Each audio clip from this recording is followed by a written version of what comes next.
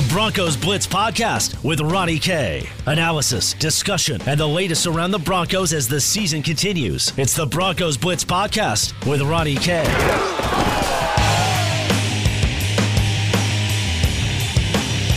Welcome to the Broncos Blitz Podcast. My name is Ronnie Court. You can follow me on Twitter at Ronnie K Radio. That's at RONNIE, the letter K Radio on Twitter. We're today on the podcast going to preview the Broncos and Colts. Look, the Broncos, while they have traded away Emmanuel Sanders and it looks like the white flag is going up on the season, they still have those games. So we're going to talk about who can make a difference, how the Broncos match up with the Indianapolis Colts as they play in Indy this Sunday on a moved up time. And, well, should the Broncos even try to win this game? This is a team that, of course, trying to rebuild could actually benefit from losses. That's all coming up on the podcast. But first, our friends over there at Tap 14, 1920 Blake Street, just a hop, skip, and a jump away from Coors Field.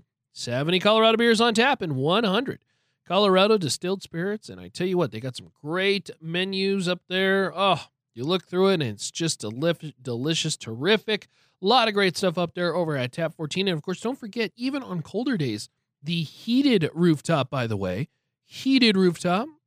You should go on over there and check it out. Over there at Tap 14, 1920 Blake Street. Of course, good people, good drinks, a great view as well, too, at Tap 14, 1920 Blake Street. Just a hop, skip, and a jump away from Coors Field. Tap 14 on the web. That's tap14.com, tap14.com. So, Broncos at 2-5. Currently, if they were to select in the NFL draft, they would pick 8th. This is a team that is still trailing the Chargers, Giants, Jets, Falcons, Redskins, Dolphins, and Cincinnati Bengals at this point when it comes to a draft situation. So, of course, those teams that I named, if you're the Broncos, you're looking for them to win as you want better draft status. But, of course, you are never going to convince players, obviously, to tank a season. That's not how they're wired. This is a team that, look, quite frankly, when you boil down to it, this is a Colts team that is better than the Denver Broncos. Make no mistake. This is a very talented Colts team that right now at 4-2, and I tell you what, Jacoby Brissett is looking very, very strong so far for Indianapolis. Throwing several touchdowns. He's on pace for 30-plus touchdowns and less than 10 interceptions. Like, that's how good of a year Jacoby Brissett has had so far, throwing for 1,300 yards. And, this is a offense that has been catered now more towards throwing the football. When it comes to yards per play or actual net yards per game, they are ranked towards the bottom half. But then, look, they don't turn the ball over.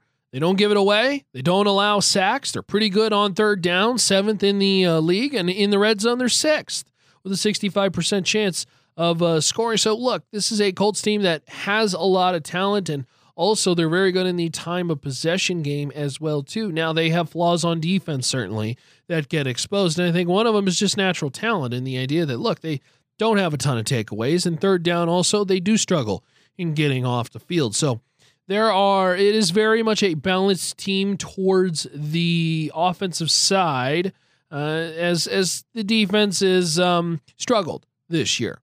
The Broncos, on the other hand, very much the complete opposite. Of course, their offense has been just dreadful. This is a team that ranks in the bottom 5 in just about every possible thing you could think of, from yards per play to points per game. Their points per game sitting at 16 flat. That's good enough for 29th in the league. Just not very good. On third down, their 29.7% is good enough for 29th in the league. In the red zone, 26. Sacks allowed, 27th. We talked about, the offensive line woes and everything like that, and it's just been brutal.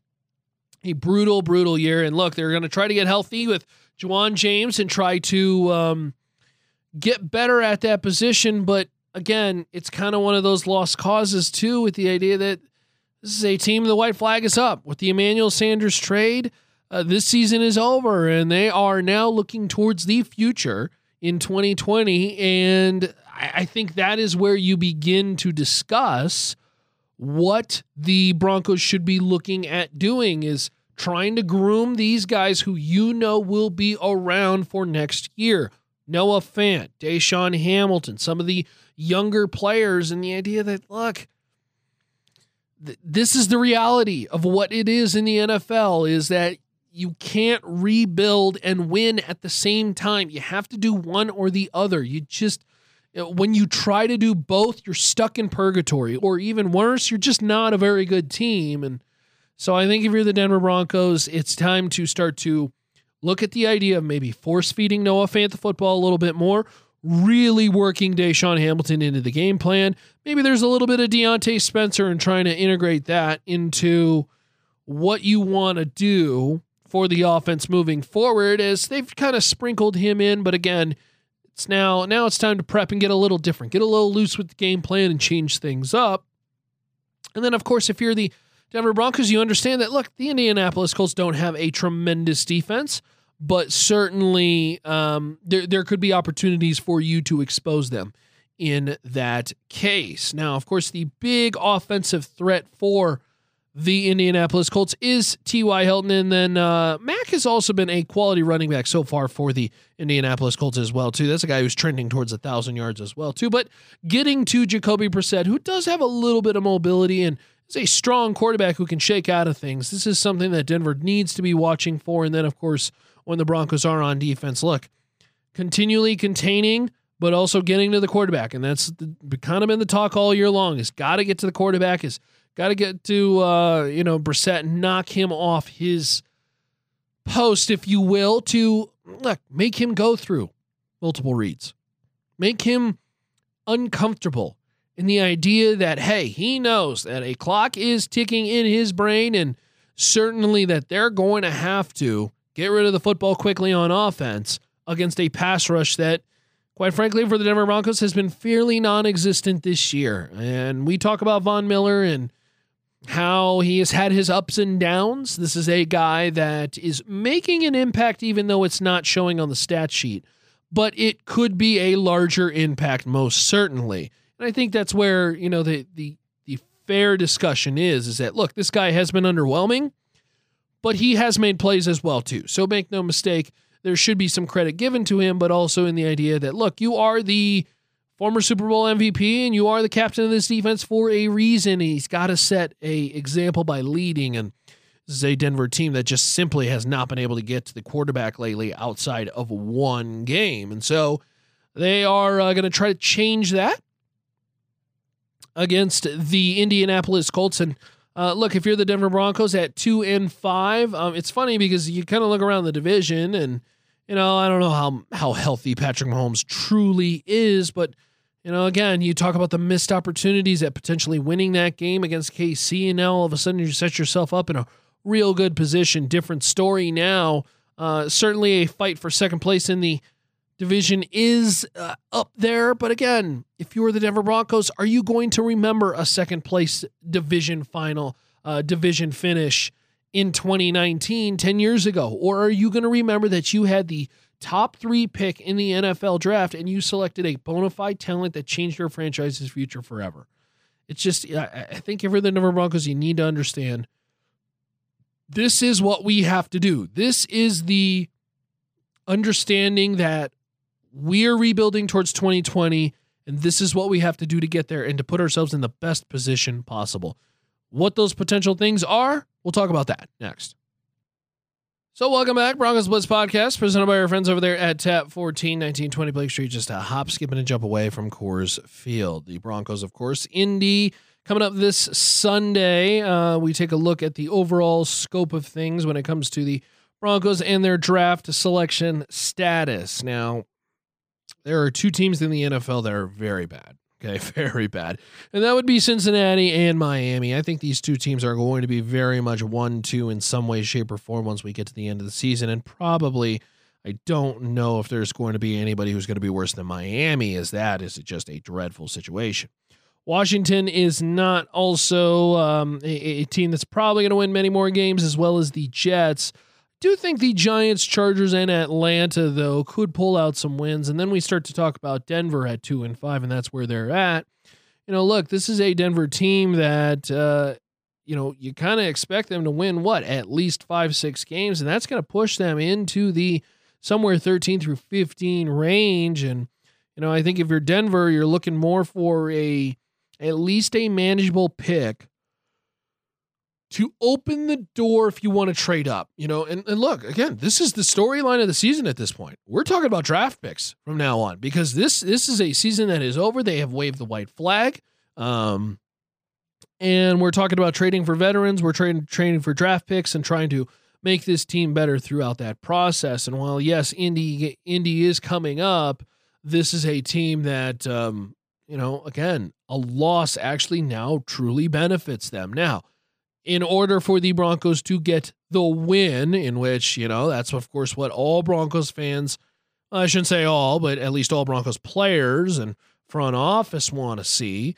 Look, they're going to have to do a couple things. And they're going to have to play they're going to have to play good, solid, sound offense across the board. Running the football, good quarterback play, don't turn the ball over, okay? Score some points. We know that this offense is capable of being better than what they've been, and particularly against Kansas City.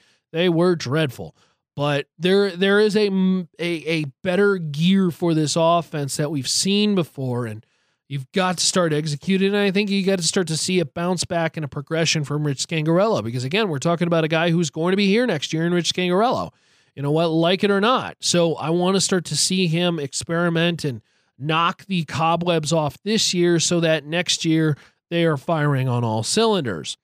I want to see them force feed the ball to Noah Fant. I want to see them get people involved that otherwise they usually haven't. A Deontay Spencer, maybe a little bit more of a presence. Deshaun Hamilton, certainly one of them to go along with Noah Fant, and try to establish a good baseline of what this team is going to start to evaluate moving forward with these young guys.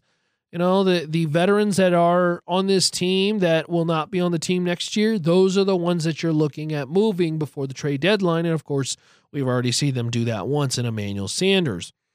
On defense, this is containing Jacoby Brissett. Jacoby Brissett has been a terrific quarterback for the Indianapolis Colts so far this season, a guy who has been very productive in many ways, shape, or form.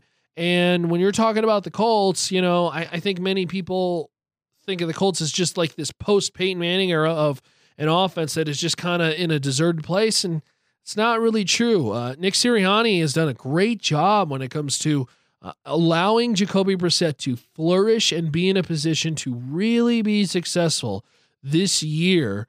And look, you've got a team that is growing, young, first of all, in the division hunt already, which is just great. And again, Jacoby Brissett, completing 65% of his passes, but maybe the more bottom line number is the 14 touchdowns and the 3 picks. That's the bottom line number. He's been very efficient. He's been very effective, and is putting his team in position to win games on several opportunities, even in their loss to Oakland. This is a guy who played very, very well through 3 touchdowns in that game.